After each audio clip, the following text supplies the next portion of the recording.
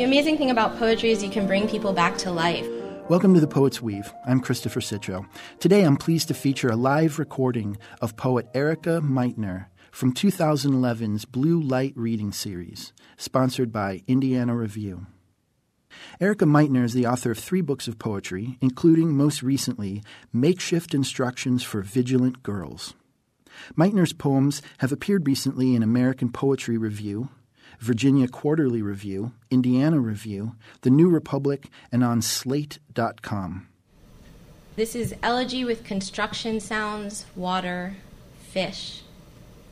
A nail gun fires into wooden scaffolding up the hill, the skeleton of a roof unfolding above the trees. Rat-tat-tat, bunk, bunk, bunk. There is music, and there is music, the tap of a hammer smoothing out a mistake. Tall hillside grass sways, and the houses tucked into the valley don't do anything. They don't rock like the black shoulders of mourners. Something is chirping in the yard, but in Yiddish the skies are empty of birds. An air conditioning unit hums. The mountains cup the houses the way a boy might half-moon his hands together to catch water from a hose that arcs and splats on cement. Skin of water, skin of pavement. We spend all night outside staining the deck.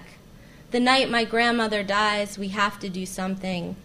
The night my grandmother dies, I dream of my dead friend Chris.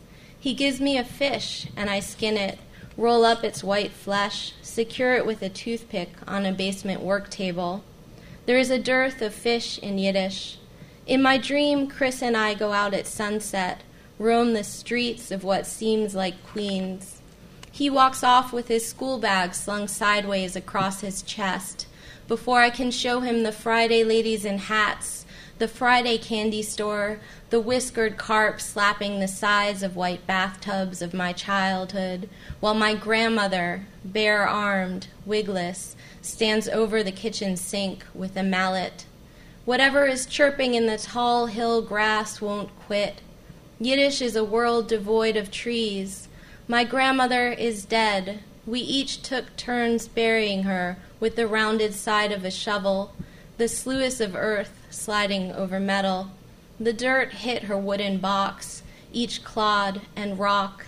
You've heard the sound before. There is clover in the yard, but Yiddish has almost no flowers. My aunt will set a white towel, a pitcher of water on the stoop.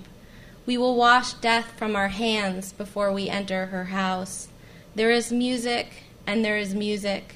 There is water from a plastic pitcher hitting slate pavers, silenced by skin.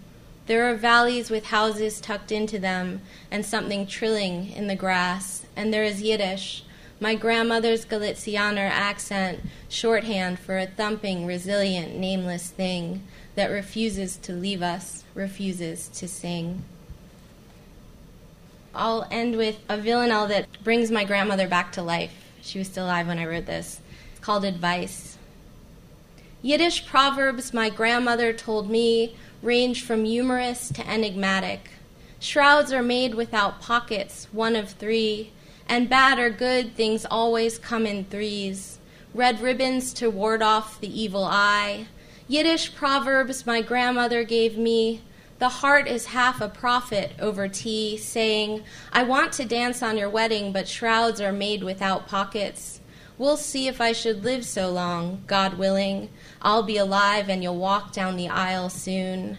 Yiddish proverbs my grandmother told me, if God were living on earth now, you'll see, people would break his windows, God forbid. Shrouds are made without pockets, and how free you are. I was your age in the camps. It was 43.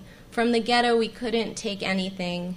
Yiddish stories my grandmother told me about suitcases. They shot a whole family who wouldn't let go of their possessions on the way to Auschwitz. The proverb my Yiddish grandmother gave me, shrouds are made without pockets.